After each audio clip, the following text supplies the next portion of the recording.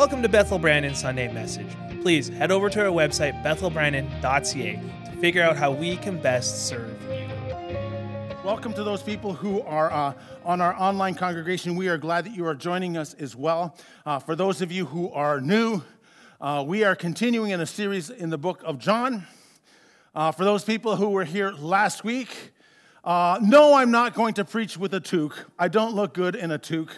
And if you're wondering what I'm talking about, you're going to have to listen to last week's sermon. Now, when you get into a sermon on the book of John and things like that, sometimes you've got to dig a little bit deeper. I've read the book of John a number of times. But as I dig a little bit deeper to try and put some meat into the essence of what is being said in the book of John, one thing that I have come to realize is that John was very purposeful in everything that he said. And there are some explosive truths in the book of John, and they are explosive truths because he had particular things that he wanted the people who were reading it to know. Now, John very much was a disciple of Jesus, had all of these things that God was speaking to his heart in the ministry that he had, in the books that he had read. But his gospel is different than the other three, and perhaps you have realized this. And there's one of the things that stands out for those of you kind of are like really students in this, is that the other three gospels, they recorded it because they wanted to make an account of the gospel, and they had an emphasis in terms of who they were trying to reach. Like Matthew was trying to prove that Jesus was the Messiah.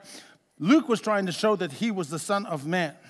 But when we get to the book of John, it is different. And the reason is this, that when the other three gospels were written, many of the people who were reading it at the time had seen Jesus alive on earth at that time. John, when he writes the Gospel of John, writes it 30 years later, 20 to 30 years later than the original gospel writers. And so by the time that John writes it, and John, as we know, was the only disciple that was not martyred, the only apostle that was not martyred. And what he is trying to do is totally different. So he becomes very purposeful after reading and seeing all these other gospels. He says, there's something that you need to know. And I am going to say all these things because there's two huge truths that I want you to know. The first thing is this, that Jesus was God. Right from the very first, in the beginning was the Word, and the Word was with God, and the Word was God. There will be people who will say, Jesus never ever said that he was the Messiah. Well, those people have never read the book of John, because he is emphatic about it in a number of times throughout the scriptures, and we will read these probably within the next chapter of the book of John. The other thing is this. In the book of John, the word pistio, which means believe, is said over 100 times in the 21 chapters of the book of John. In the New Testament, it's probably 200, 250 times. So over half the times that you hear the word believe in the New Testament, half of them are in the book of John. Isn't that incredible? And so what he is saying is, I need you to know that he is God. Because at that time, even though only one generation had passed after Jesus had died and rose from the dead, there were people who were already saying, was he really God? I'm not too sure. Now, the other gospel writers had that advantage, but John did not. And what he was doing was he was saying to the generation afterwards, he is indeed God, and you have to believe in him. You need to believe in him with all of your heart. You need to sell the farm believe. Not just kind of, I kind of believe. No, he says you need to actually passionately, with all of your heart, believe in him. And that's why all the stories and many of the stories that were added were things that he said, this needs to also be known about the gospel. And this is why you only hear about Nicodemus and the woman at the well and the wedding feast in Galilee and Nicodemus and the I am statements and all the things that he has. The last half of the book of John is within the last week of Jesus. And so these are all important things for us to understand. And so now that I've kind of put that foundation down, I think today will really resonate with all of us because it talks about the experience of desperation. And we all know desperation, don't we? We all have our desperation story. And how many here enjoy the feeling of desperation? All those hands around. Isn't that a wonderful feeling, desperation? You wake up realizing you don't have enough money to pay the rent, and you see your children, and you're thinking that you can't afford to eat them, and you're about to get kicked out of your house. Oh, what a wonderful feeling. Thank God for this time. You're sitting in the hospital, and there's an operation which is happening, and they're giving you a 50-50 chance as to whether you're going to make it through this operation. And then you're sitting there, and you're saying, wow, this is exhilarating. What's for breakfast? No, you're not asking what's for breakfast. You're asking the deeper questions, aren't you? Desperation is like that. We have all prayed prayers of desperation, haven't we? For those people who are at football or who are football fans, you will recognize a play that happens at the end of a football game, at the end of the close football game, where all of a sudden you're down by one touchdown score. And there's 2 seconds left in the clock, and you're on your own 20-yard line. You need to get 80 yards to score a touchdown to win. So the play is a common one in all of football. It doesn't vary at all. And the play is this. You keep a block for me, and I'm going to throw this ball 80 yards, and hopefully one of you guys will catch it in the end zone. What's that called? Hail Mary. That apparently is a Catholic desperation prayer. Is it not? Here's the thing about desperation.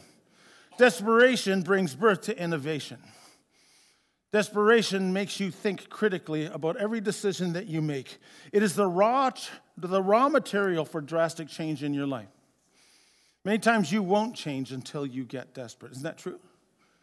I have found that desperation can be very silent. I know that I've talked to lifeguards before, and if you ask them what is the sound of a person drowning?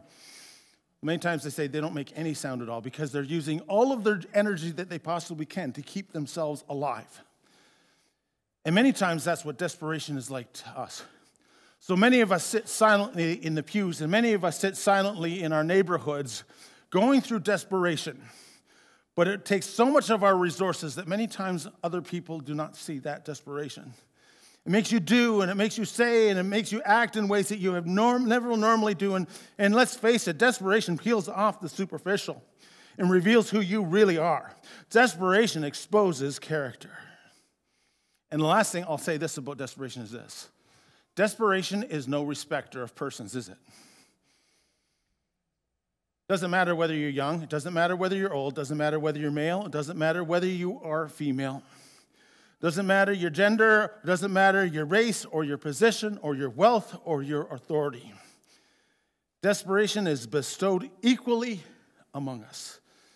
Ultimate desperation is when you come to the point where you are totally dependent on God. And in that respect, desperation is vital because it is that one place and it is that one time where God has your whole attention. Amen? So this is kind of an interesting thing. You might be here and you might be desperate. If you are, believe that God desires to work and minister into your heart. And so with that, we go into the last part of John chapter 4. And John, in his writings, mentions 7 particular miracles, which are called the 7 signs, and they all show something unique about who Jesus is and the fact that he is God. The first one we saw in John chapter 2 was at the wedding feast of Galilee. The second one, which we'll read about today, is in Cana of Galilee, the exact same place. Isn't that interesting? That the first 2 miracles of Jesus happen in this small, unique community called Cana. And there's no big fanfare of either of them. So let's read, if we can, John chapter 4. I'm going to start at verse 43. I know it says John 46, but I'm going to read a few verses earlier. It says this. Now after the 2 days, he departed from there and went to Galilee. For Jesus himself testified that a prophet has no honor in his own country. So when he came to Galilee, the Galileans received him, having seen all the things that he did in Jerusalem at the feast. For they had gone to the feast. They had also gone to the feast. So Jesus came to Cana of Galilee, where he had made the water wine. And there are certain noblemen whose son was sick at Capernaum. When he had heard that Jesus had come out of Judea into Galilee, he went to him and implored him to come down and heal his son, for he was at the point of death. Then Jesus said to him, "Unless you people see signs and wonders, you will by no means believe." The nobleman said to him, "Sir, come down before my child dies." And Jesus said to him, "Go your way, your son lives." So the man believed the word that Jesus spoke to him, and he went his way. And he was now going down. As he was now going down, his servants met him and told him, saying, "Your son lives." And he inquired of them, he got better, and they said to him, "Yesterday at the 7th hour, the fever left him." So the father knew that it was at the same time and hour that Jesus said to him, "Your son lives." And he himself believed, and his household. This again is the second sign that Jesus did. Interesting passage of Scripture. Now, if you're just here for the first time, let me help you fill in the kind of journey that Jesus has. He kind of starts in his ministry with the baptism of John, and he starts with the wedding feast of Cana, where he turns the water into wine, and from there he heads down to Jerusalem. You know, and in that particular place, he causes a bit of a ruckus because he begins turning the tables and coming against some of the corruption which is happening. And from there, he goes and he wanders up into Samaria. Last week, we talked about a conversation that he had with a Samaritan woman, and the Jewish people at that time despised the Samaritan people. And so there's this mini revival that happens, and then it says a couple of days later, he finds himself back up in this place in Cana. So there's this circle that happens. And this event happens probably a week after the Samaritan event, because Sychar, where he was in Samaria, and Cana is about 65 kilometers. So if you're driving that, it's like, hey, that's an hour drive or more. If you're walking, it is substantially longer. And so this is kind of the situation that he is in, what is happening, taking place, and he's in Galilee. Now let me just tell you something about Galilee, for those of you who wish to know a little bit about the history. Galileans were kind of like anti-government people. At that time in history, the history books talk about the fact that there was a huge revolt that happened in Galilee with the government because they didn't want to pay the taxes that they were paying. And so by and large, these were the type of people who didn't like to see government people or government things which were going on. As a matter of fact, if there was an apple cart to tip over, they were ready to tip over the apple cart. And so the attitude that happened in Galilee was totally different than happened in Samaria. Now, Samaria were supposed to be the unspiritual people. Take Jesus at his word. Galilee, his own hometown, they don't. And Jesus kind of hints upon that, doesn't he? But there's this attitude that they have that isn't so much based in the fact that they say that they believe him, but they believe him because of all the miracles which is happening. And if he's an anti-government guy, we like him even more. We like anybody who is willing to stir up trouble. And that was Galilee, and that was the crowd, and Jesus senses that this is the case. So when a government guy shows up, they are thinking, Jesus is going to tear this guy apart. Either that, or there's going to be a miracle, and we're going to be there to see it. And a strike of irony, though, he does heal his son, but the people who are there to see something don't see anything that happens at all. Isn't that interesting? But as I peel apart this story for you, I want you to recognize something. That in this individual who comes to Jesus, there is a process of faith. And I believe that all of us go through these processes. That every single one of you who are here this morning, you are at some point in the process. So I'm not going to do an in-depth thing. This is one of those things that hopefully piques your interest so that you can study it a little bit deeper and a little bit more. Take the word, be Berean. Don't just believe what I'm saying. Take a look at the word yourself and figure things out.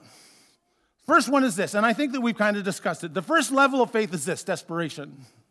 It is that point in our lives where we become so helpless and so hopeless that it reveals our need for a Savior. If this guy did not have a sick son, my question is, would he have ever come to know Jesus? Would he ever even wanted to see Jesus? My guess would be no. And having been a pastor for like 30 years or more, I've come to realize something. That desperation is one of those things that brings us to God. But for many times, it will be that thing that will push us away from God. Have you ever noticed that? That in desperation, you will come to God and say, God, you need to move something.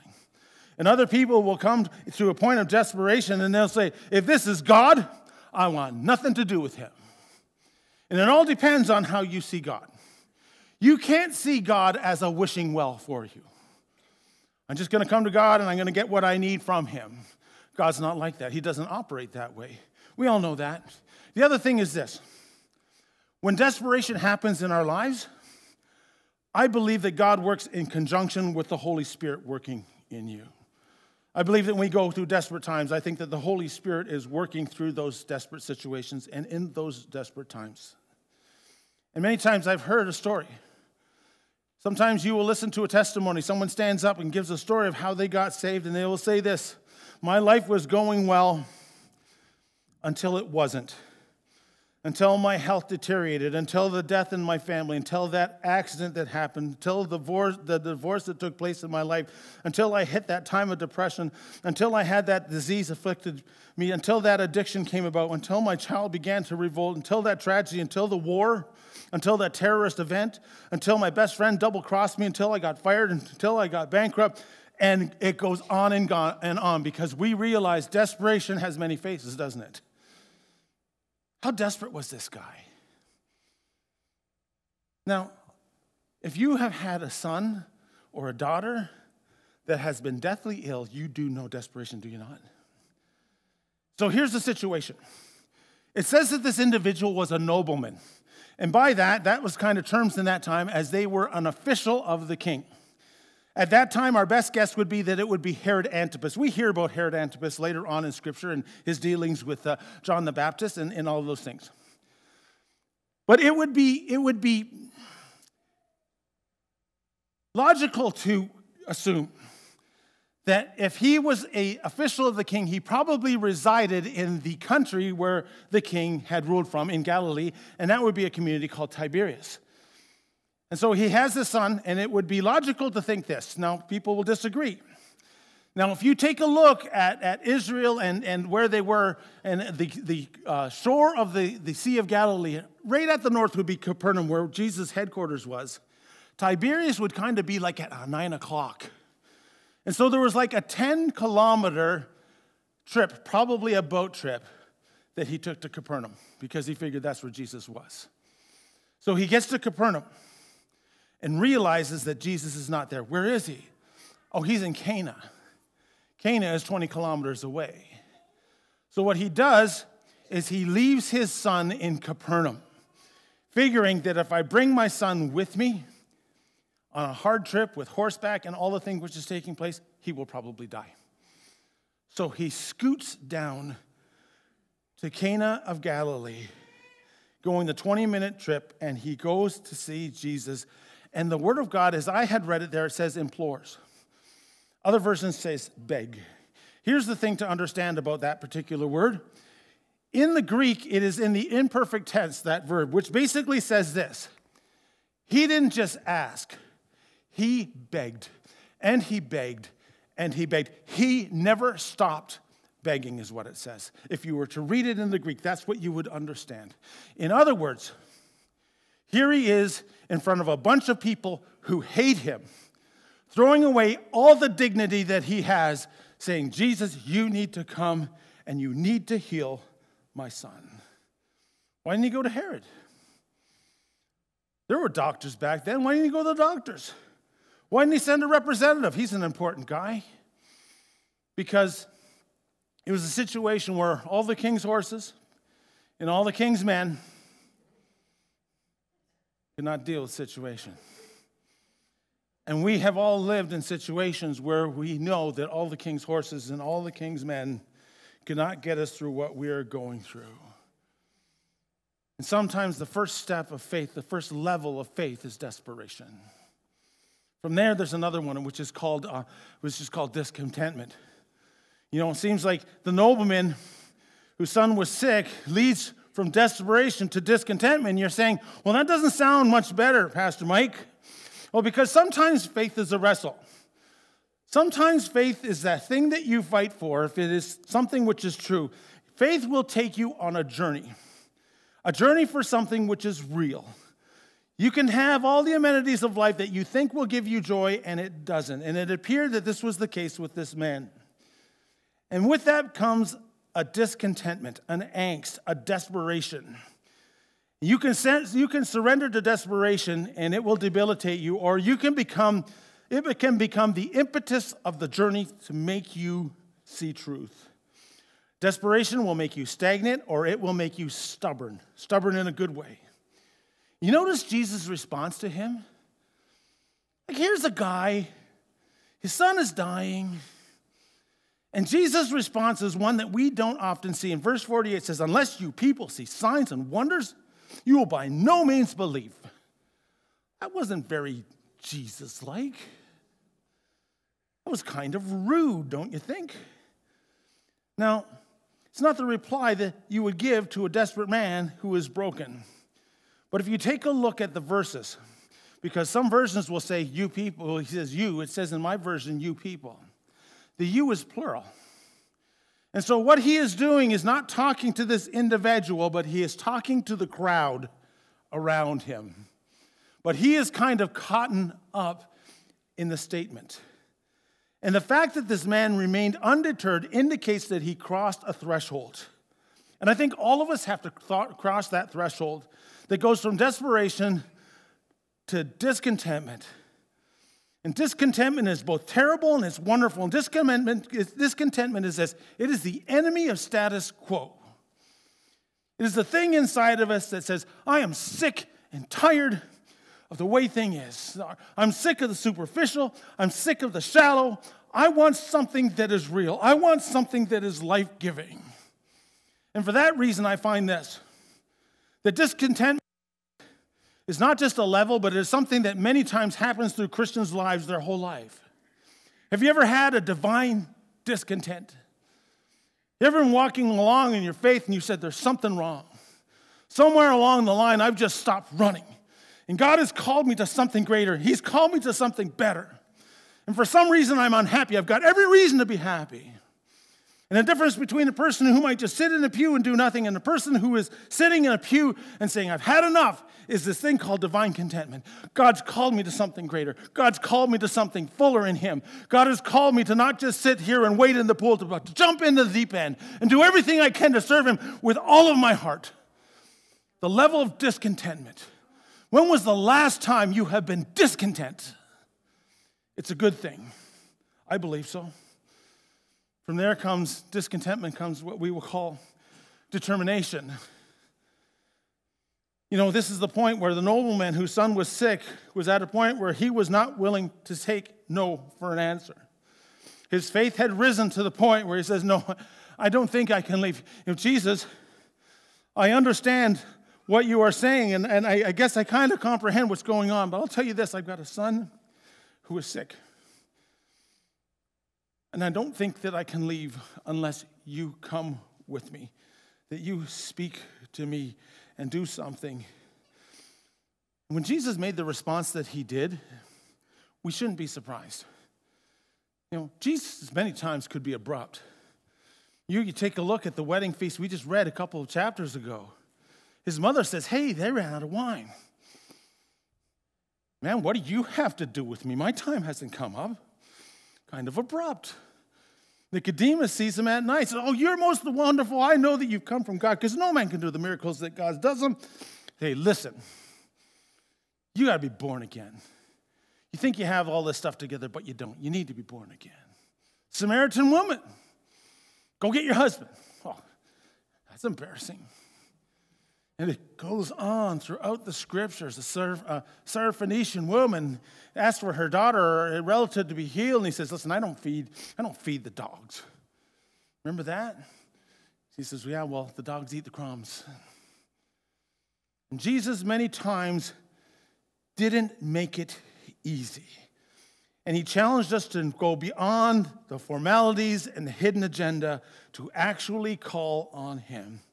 And some were in that crowd, and they were looking for deliverance from the Romans, and some were looking for the healings, and some were looking for the entertainment or the convenience. And it leads us to ask, what's my motivation? What is our motivation in serving Jesus? And that point of faith, of determination says, I need to go farther. I need God to do more in my life. I need to give him absolutely every part of my life. Philippians chapter 2, verses 12 and 13 makes a statement. He says this, work out your own salvation with fear and trembling. It is a process where God is continually working on you, provoking you, pushing you to go further in your faith. Because determined is a stage where truth becomes important and pretense and superficiality becomes less tolerated. And we see it. We see it all throughout Scripture. Jesus tells the parable of a sower. And he says some of the seed, it fell on the wayside, and some of it fell among the weeds. And he says, your faith is going to be challenged. And the good ground is the one where you work it out so much that you begin to grow. But if you care about the cares of this world, if you're worrying about the persecution and stuff, you're never going to make it. And he talks about this level of determination that says, I'm going to serve Jesus. Even if everything else goes against me, I'm going to serve him. Determination. From there, we'll call it the developing. So it says in he sits there and Jesus is about to show something special. And he says, basically, this is the first time that it is revealed that Jesus doesn't have to be in the place where the miracle happened. This guy said, listen, Jesus, you actually need to be there to do the healing. And Jesus basically says this, I can be wherever I am because I am everywhere. There's no barrier to the power of God. And the other thing he is revealing is this, is that there is a faith that happens when we believe the word as opposed to a faith that happens when we see the wonder. You see, there's a difference. This is what the crowd was wanting to see, the wonder. But this guy basically had to believe the word, and the miracle came afterwards. Verse 50, go your way, your son lives. 3 times you hear the word, your son lives, in this passage of Scripture. Like the first sign, the first miracle that Jesus does is he turns the water into wine, and what he shows at that time is that Jesus was Lord over nature. The second miracle is this, that Jesus is Lord over life. He's Lord over life, and it requires a condition of faith to be able to proceed to see God move. This stage of life required him to step out and believe. You notice every level there is a new resistance that needs to happen. Faith is kind of like a muscle, isn't it? And what God does throughout our lives is he puts little dumbbells on our lives, and the thought is this, the more resistance, the stronger I get, the more the muscle builds up, the more that it's exercised. That's why it says work out. Work out your salvation. These are important things. The developing. Goes on to the next one. The next level is this. The doing. So the man believed the word that Jesus spoke to him and went his way. If faith is to be effective, it has to have legs. Faith, which is all talk, is not really faith at all. I know that I've mentioned this story before, and I know that all of you have not been here for all of my sermons, and I know that you haven't memorized all my sermons, so I think it's safe to say maybe you haven't heard this. If you look in the book of Deborah, there is a story about how Barak and Deborah had defeated the Assyrian, or the army that they were against, Sisera and his army. In Hebrews chapter 11, it talks about the hall of faith. It talks about those people who did all these great things in faith. And Barak is in it, but Deborah isn't. And you say, what's with that? Jesus has something, or God has something against women? No, that's not it at all. The thing is this. Deborah made the declaration. You need to go. God will give you the victory, but you need to go and fight against them. Deborah made the proclamation, but Barak was the one who had to stand in the valley while 900 iron chariots came down upon him. You see the difference? That there is something about going, that statements and declarations can only take you so far, that you have to actually have a time where you step out, that armchair faith won't do. You know what armchair faith is, do you not? Do you know what an armchair quarterback is?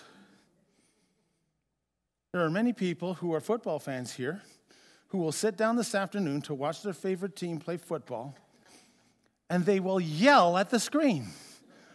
What do you do that play for? Well, that's the dumbest thing. If I was the coach, I'd do it my way. Armchair faith. All talk. No responsibility. Let me tell you something about this passage, which I think is wonderful and perhaps you've never, ever seen. It says this: on his way back, he was met by a group of people, a company of people that says, hey, your son lives. And he says, when did this happen? And he compared, and it was the same time that Jesus said, your son lives. Remember that? Well, the trip from Cana to Capernaum is 20 kilometers.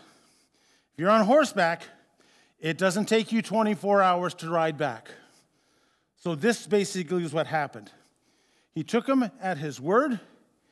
He settled in at the Best Western in Cana, stayed for the night, and then he drove home. In other words, he didn't leave right away. He didn't just sit there and say, oh, this is great, I got to go right now, see if he's better. He took him at his word. Enough to the point where he says, okay, well, if that's the case, then my job is done here. There's something about faith when it is real, takes the promises of God and acts upon them. And the last one really quickly is this: that eventually this impactful situation extended past himself. His son was healed, and the rest of his family was saved.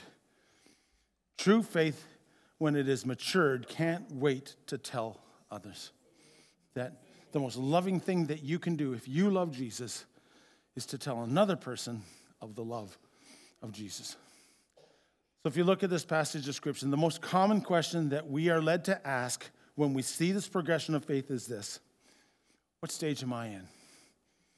Where am I in that whole continuum of faith progress? But that's not the only question you can ask. The other question is this: where is God challenging me to step out? When was the last time I was desperate for God? When was the last time God has put in my heart a holy discontentment? Where is God pushing you? What is the weight that he's adding to make you stronger? Hey, if we go forward in the progression, can I go backward in the progression? Like, is there a time where you did have a level of faith that did, and now something has happened in your life, and you used to have a prevailing faith, and for some reason now you've kind of backed up? Is your faith contagious? I'm not too sure. My guess is that all of us are at some point in the story or another, and this is the grand thing about the story. So no matter where you're at, God is wanting to push you ahead. And he wants you to believe. If you're serving the Lord, just kind of believing him, it probably is the most frustrating place in the world to be. Because John says this: Jesus is the Son of God, but you've got to believe in him. You've got to give him everything. You've got to let him be complete Lord of your life. And if you don't, then you'll just be frustrated.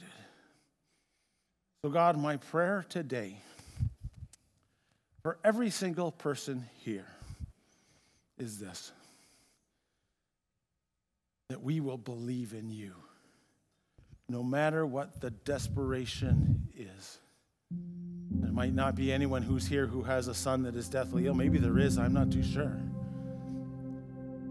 But maybe it just has a different face, and maybe you're sitting here and you're frustrated and you've been discontent for a long time. Or maybe you're here and God is placing in you a heart which is determined to serve him, and you're sick and tired of the way you've been sitting around. You've been expecting the pastor to do it for you, but it's not. God, I can't serve God for you. God is calling you to a deeper, deeper walk, or He's calling you to believe in Him completely, fully, absolutely, no reservations. He is calling you to a new life. He is calling you to a deeper level. God, I just pray for every single person who this message is about. For the people who want to go deeper, for the people who want to thrive in their faith. I pray, Father, that your word will sink deeply into our hearts this morning. In Jesus' name, amen. Can we stand at this time? Thanks for putting up with me. But I believe that God wants to move in a number of people's lives here. So Pastor Glenn is going to sing a closing song. We are going to have people who are our prayers in the church. They're going to kind of come up at this time. And if you are part of the prayer team, come on up to the front. So that you can meet anyone. If you're here, these altars are open for any person who God is dealing with. Whatever it is, I don't care what it is. There's not going to be, well, you only come up if this is the case. I want God to move as a result of the preaching of God's word today, and I'm trusting that the Holy Spirit will do that. So may the Lord bless you. May the Lord bless these altars, and may you be blessed in Jesus' name. Thanks for listening to this message. If you enjoyed it, please head over to bethelbrandon.ca to listen to our older messages, or maybe connect with us and figure out how we can best serve you. Thanks for listening. Have a great day.